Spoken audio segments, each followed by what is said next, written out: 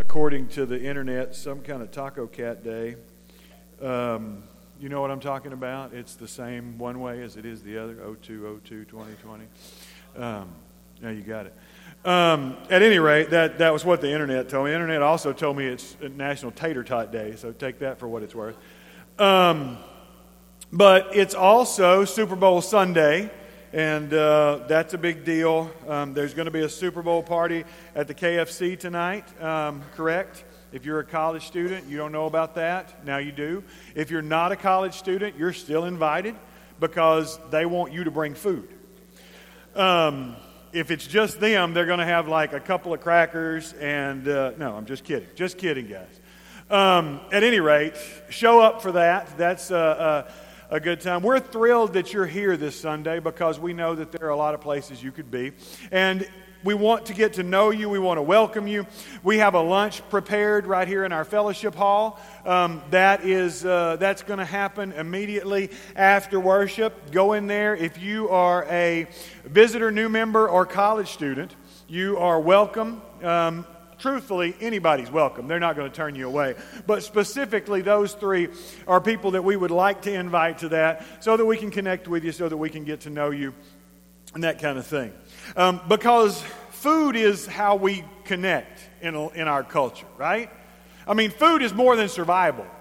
Food is the ways that we celebrate our achievements, the ways that we celebrate our life. Today is my nephew's birthday. He's in the nursery working, so he doesn't know I'm embarrassing him. When you see Caden today, tell him happy birthday. He really likes it if you mess up his hair. But seriously, you celebrate that with cake. You celebrate that with food. That's how you celebrate. It's how we court.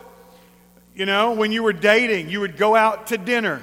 That's how you do that. You shared a meal. Growing up, sharing, coming together, Thanksgiving, major holidays, you would share a meal. The sharing of food is as old as mankind itself.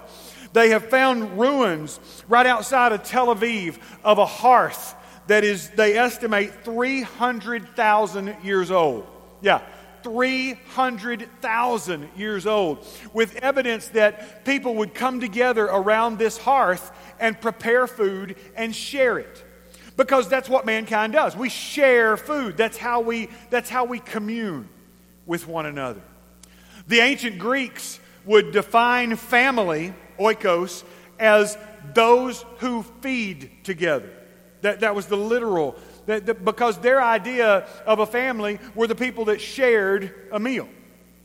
Food, sharing of a meal is important. And children imitate that. We make mud pies, and they play host and hostess. They play trade snacks and play food. We celebrate with birthday cakes. And there are still cultures that leave delicacies graveside, so that their loved ones can know they're remembered, because that food is how we connect with one another. Even when times are tough, the urge to celebrate with food continues. The story is told of Robert Falcon Scott's discovery expedition to Antarctica in 1902. And supposedly they celebrated in this harsh condition. They celebrated Midwinter Day, which was the shortest day and the longest night of the year. And they had brought extra provisions just for this celebration. Supposedly 45 live sheep were slaughtered and hung from the riggings of the ship, where they immediately froze. So they kept them frozen until the time for them to be cooked and them to share the meal. Scott would later write, "With such a dinner, we agreed that life in the Antarctic region was still worth living." Gathering to share food is a communal union as old as mankind. It's why the table is so important. We're starting a new series this week that we're calling The Table, and we're going to walk through the Gospel of Luke. And we're not going to do it the traditional line by line. There are some people who tell you that's only good preaching. That's not preaching, that's commentary. And I respect you enough that you can read a commentary. We're going to look at a little bit deeper. We're going to look at a major theme that runs throughout the Gospel of Luke. Traditionally, we don't see those things because we get in too tight. But Luke uses the table more than any other gospel. There are stories of meals and table fellowship that are only in Luke, that are nowhere else. And that's interesting. There's got to be a reason for that. There's some commentators have written that in the Gospel of Luke, Jesus is either at a meal, going to a meal, or coming from a meal. And that's the way Luke's gospel is structured. So we're going to go through this and we're going to look at these table scriptures throughout the Gospel of Luke. If you have your Bibles this morning, and I would encourage you, bring your Bible. We are a Bible-believing, Bible-studying fellowship here. And we want to be people of the Word. I don't care whether it's paper or whether it's on your electronic device. That doesn't matter. What matters is that you have that so that you can see what God says, not what Jeff says. And so if you don't have a Bible, we will give you a Bible. You, on your way out here, stop by the hub. There are people out here who will give you a Bible because we want you to have that. We want you to be able to be in the Word of God. And so take us up on that. That's what we want to be about. If you have your Bibles this morning, go ahead and turn to Luke chapter 5. Luke chapter 5 is where we find the first table meal, the first table in Luke's gospel. Luke chapter 5. After this, he went out and saw a tax collector named Levi sitting at the tax booth. And he said to him, "Follow me." And leaving everything, he rose and followed him. We're going to stop there just for a second. In Luke 5, Jesus' ministry is just starting to heat up. He's teaching a lot. He's preaching a lot. He's performing miracles. He's healing people. There's a big buzz about Jesus throughout the community. People are talking about him. People are flocking to hear him teach, flocking to see the spectacle. What's he going to do next? And he's drawing all these big crowds. And right here, just before this in Luke 5, Luke is telling the story about the guys letting down the paralytic. They tore open the ceiling and let down the paralytic through the ceiling. You remember that story? That's what had just happened. Jesus had just healed the paralytic that was lowered through the ceiling. And after that, he got up and he went out, and there's Levi sitting at his booth. Now, some people think that these tax collectors followed Jesus around. One of the reasons that we continually see that is because they would set up their tax booth outside of wherever the crowd was. And so since crowds were following Jesus, they would set up their tax booth wherever Jesus was so that when the people were leaving, they could charge them.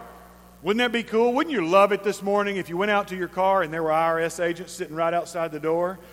And they said, "Hey, we're glad you had a good morning at church. By the way," because we kind of get that. We don't get tax collectors like they did tax collectors. Imagine if you get the letter from the IRS. You ever get a letter from the IRS? That's not a good feeling, is it? There's never a good letter from the IRS. They never send you a letter and say, "Hey, we messed up. We owe us." It's always me that owes them. At any rate, you get a letter from the IRS and it says, "Hey, we know that you paid your taxes in April, and we know that we told you that you were paid in full, but we've decided you owe an extra $5,000. No big deal. We just want..." You wouldn't like those people very much, would you? But that's how the tax collectors in this time were. They could set the tax at whatever they wanted to. Rome had a minimum that they had to collect, but they could collect anything they wanted above and beyond that and keep it for themselves. And so, depending on where you were, depending on your region, depending on your tax collector, your tax bill may be one thing over here and something else over here. Because it depended on the honesty of your tax collector, depended on how greedy he was, how much money he wanted to make. And that they were not very popular people. Not just because of the money, though, because Jews, of course, believed that anybody who was not a Jew was a pagan, a Gentile, that they weren't part of the people of God. And for a Jew to be serving an occupying force, You were worse than just a traitor. There's not really a way for me to describe how bad that person was. That person was so bad that he was cut off from all of his people. Not just physically, not just emotionally, not just socially, but spiritually. That guy couldn't even go to church. He couldn't even go to God because he was ceremonially unclean. So Jesus is causing a stir, both good and bad, and Jesus is healing and teaching, and people are flocking to him. And here we see Jesus, he had just taken this guy that came down through the ceiling, and he told him, your sins are forgiven. And the Pharisees are all up in arms about that because nobody can say your sins are forgiven except God. And so Jesus is, by that statement, declaring himself God. And that makes people really upset because no one except God has the power to forgive sins. But Jesus is God. Jesus is proclaiming that. Occasionally you'll come across Arians, not the A-R-Y, but A-R-I. They're followers of Arius.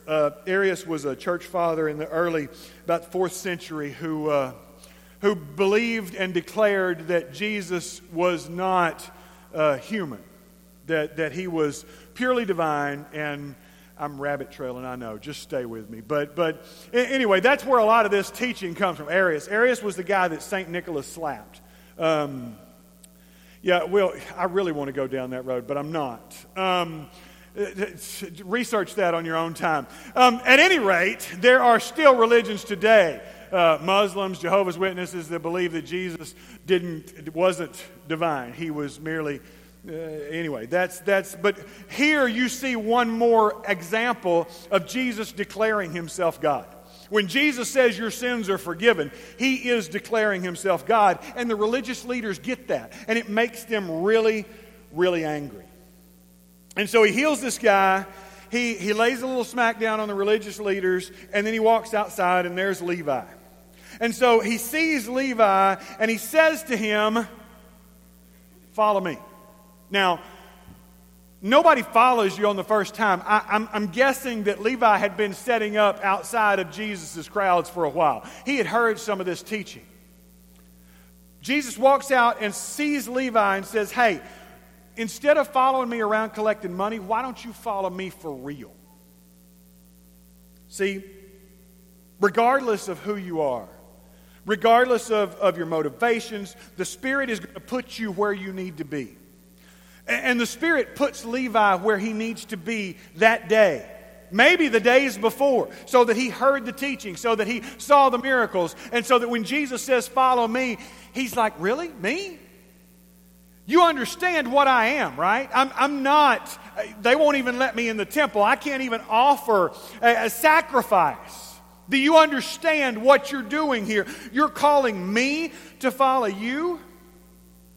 There'll be a lot of folks who are here this morning, and I don't know if this applies to you or not.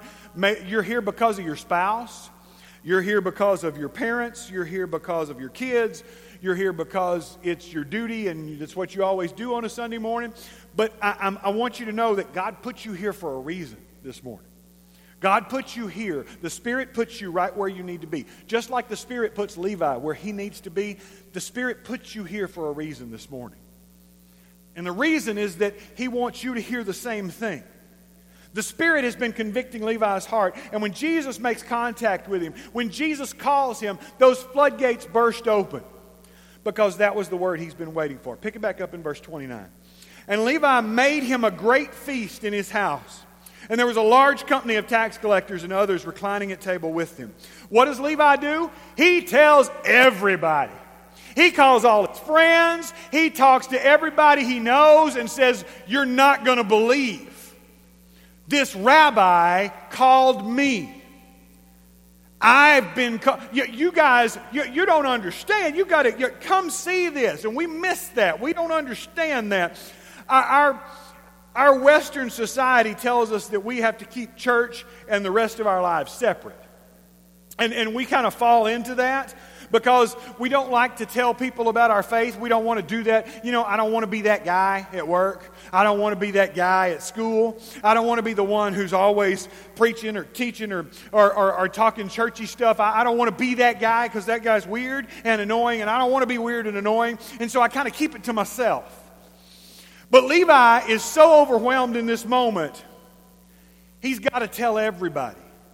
He's got to tell everybody. I got some young people. Where are you? All of my people that I talked to before about passing out cards. Go to the back, and somebody's going to meet you back there. Jeff, will you meet them back there? They're going to pass out some cards to you. Bethany, Reagan, will you guys help them? This is where everybody hides their eyes. Don't make eye contact. He's going to call on me. Anybody else? I'm not going to. If you're a young person, you want to help hand out cards, go help hand out cards right now, because that's what I need. I need to hand these out. Thank you. Every adult gets a card. They're going to hand you out these cards that are going to look something like this, and we're going to talk for a minute, and then we'll come back and talk about what those cards are. But you also should have on your seats or around somewhere some kind of writing instrument, or are we passing those out too? I think we're passing out some golf pencils and stuff as well. You're going to have a writing instrument. If you have one on your person, in your purse, whatever, that's cool. But if you don't, you need to get one of those. So now, can you imagine being Levi? Levi is cut off from God. Levi is cut off from religion. He cannot find absolution. He cannot go to church. He can't interact with God. His station in life, his job, his place has cut him off completely from any type of religious or spiritual life until he meets Jesus. See, the Jewish leaders taught that a tax collector was a traitor and that he was ceremonially unclean. Because the Pharisees saw themselves as the keepers of the purity culture. They were the guys who made sure that everything stayed pure. That the clean stayed clean and the unclean stayed far away.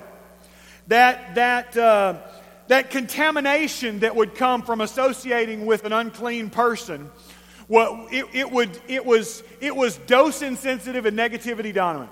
Well, that's easy for me to say, right? Dose insensitive and negativity dominant. Let me tell you what that means. Dose insensitive just means it only takes a little bit. It only takes a little bit to contaminate the whole thing. Imagine, if you will, that I offered you a glass of lemonade. All right? It's a hot day. The sun's beating down on you. And there's this glass of crystal clear, cold, delicious lemonade. And you can just taste it. The tart of the lemon, the sweetness of the sugar. It's cold and it's refreshing. And you want that glass of lemonade. Some of you want it right now. You want that glass of lemonade. But then I tell you, there may be a drop or two of urine in that lemonade. Just a couple of drops. Not enough scientifically to do anything to you. It won't hurt you at all. But it changes it, doesn't it? Because contamination is dose insensitive and negativity dominant. What that means is it only takes a little bit to contaminate the whole thing, and that the bad always overwhelms the good. That's negativity dominant. Nobody's ordering lemonade at lunch today. Dose insensitive and negativity dominant. That's what they believed the contamination was of an unclean person. That Levi, it didn't matter. Just a little contact with Levi was going to make you unclean. Just a little contact with Levi, because he was unclean, was going to come off on you, and it was going to make you ceremonially unclean. That's how tax collectors were viewed. Can you imagine living like that? Can you imagine where your family, your friends, your church, everybody has shunned you because of what you do, and you're rejected because of that? So when this rabbi, this teacher, this religious leader looks at him and says, "Follow me," it's revolutionary. It's revolutionary. And he's got to tell everybody. This morning, you have a card, And on the front of this card it says 3 by 3 by 3. On the back there's room for you to write. Here's what I want you to do this morning. I want you to write 3 names on the back of this card. Now, bear with me. 3 names that God puts on your heart. 3 names that you are going to share your faith with. 3 names that you're going to invite to church. 3 names that you're going to pray for. And we're going to take those 3 names and we're going to pray for those 3 names 3 times a day. Breakfast, lunch, and dinner. 3 times a day for 3 months. With the idea that at Easter, you're going to be able to invite that person to church with you. Okay? 3 names, 3 times a day for 3 months. I want you to write those names. God's putting it in your head right now. You see it. You hear that name. It's there. And maybe you don't know their name. I don't need to know their full name. Don't put Mike Smith, 2437. I don't need that. Just put Mike. Because this is not about, nobody's going to look at your card. You're going to take your card here in a minute when we're finished, and you're going to come up and put it in one of these baskets. Nobody's going to read it. Nobody's going to look at it. But they're going to stay here in these baskets for the 3 months so that every Sunday when you come, you're reminded. You see these baskets and you go, oh yeah, I'm supposed to be praying. It's okay if you don't make it, you'll just be doing a lot of praying on Sunday. Catch up. No, I'm just kidding. It's just to remind you that I want to be praying for these people. 3 names, 3 times a day for 3 months. With the idea that by Easter, I'm going to invite them and I'm going to share my faith with them. Because that's what Levi does. He tells everybody. And there are people who grumble, and that's okay. Jesus had people who grumble too. You go back to our text, look at verse 30. And the Pharisees and their scribes grumbled at his disciples, saying, why do you eat and drink with tax collectors and sinners? And Jesus answered him, those who are well have no need of physician, but those who are sick. I've not come to call the righteous, but sinners to repent. And it's not the healthy who need a doctor, but the sick. Can you imagine if Larry and his partners over at Huntsville Family Medicine hired a new doctor, but they said, this doctor, he's not going to see sick people. He doesn't like sick people. He thinks they're yucky and gross, and there's all kind of mucus and bodily fluids, and he don't want to mess with any of that. He just wants to work on well people. And so he's only going to do well visits, and he's only going to work on healthy people. And if he finds out that you're sick, he's going to refer you to somebody else. How long do you think that guy's going to last, Larry? He's not going to last very long. Because it's not the healthy who need the doctor, but the sick. See, Jesus says, I didn't come to call the righteous. I came for the sinners. Jesus didn't come to make good people better. Jesus came to make dead people alive. And that's where we've messed up as churches. We've got this idea that you've got to have it all together. You've got to have it all planned out. You've got to get everything together, and then you can come to church. And that's so cattywampus to anything, East Texas word, that Jesus was about. Jesus didn't come to make good people better. If you ask my father-in-law any Sunday what the sermon was about, he'll tell you, being better. Most of the time he's right.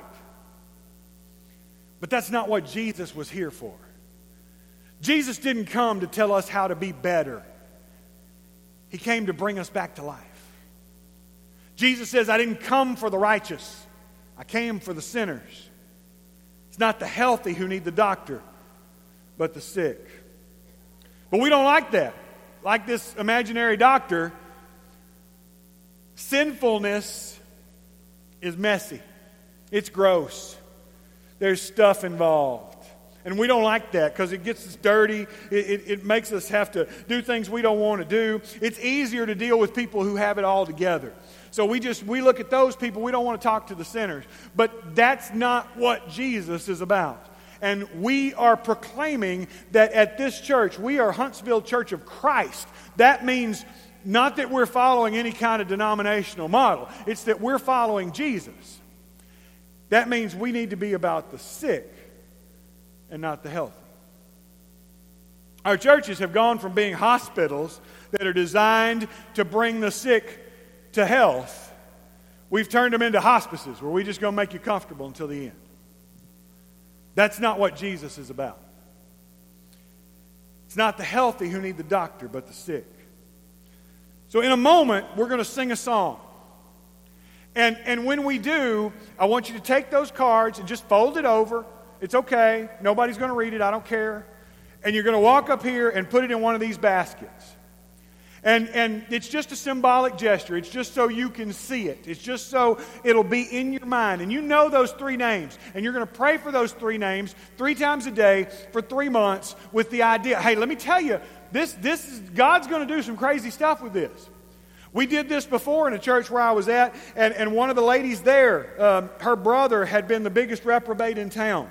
Like a different woman every week, living however he wanted to live. He had a reputation, and she put his name down. She started praying for him 3 times a day. That dude showed up in church. Not only did he show up in church, he confessed, he repented, he changed his life because the Holy Spirit got to work on him. Not because of anything we did. This is powerful. So you write those names down, and you're going to pray for them. We are going to pray for them. And so when we sing this song, you're going to bring your cards up, put them out here, and we're going to have those there so that we can pray for them every week. It's not the healthy who need the doctor, but the sick. This morning, you may be like Levi. You may be here, and you don't know why you're here. You don't know why God called you here at this point, at this time. And you're here because Jesus is saying, follow me. Jesus is saying, I want you, all of you. I want you right where you're at. It doesn't matter what you've done. It doesn't matter where you've been. It doesn't matter. I don't care. Jesus says, I know who you are. I know what's going on in your past. I know it all, but I still want you to follow me. That's why you're here this morning. We're going to sing a song, and if you want to respond to that, if you want somebody to pray for you, we're going to have elders and their wives at the back of the building this morning. They are there specifically to pray for you so that you can go back there and just find somebody right now and say, hey, I need prayers. I need you to pray with me. And we don't care why you're going back there. Nobody's going to judge you. It may be because my heart's broken, I'm convicted. It may be because I got a new job coming up. It may be because I've got some tests coming up that I'm worried about. It may be whatever. I don't care. The prayer of a righteous person is powerful and effective. That's what the Bible says, and that's what we want to be about. We want to be a people of prayer. And so I'm encouraging you to do that. If you're not able this morning, I know some of you, the idea of getting up in this crowd is scary. That's okay. Don't worry about that. I'm going to have some of those same young people run around. Guys, and you're going to pick up those cards. If you have a card and you want it to go up front, just hold it up, and one of these kids will come pick it up and put it up here for you.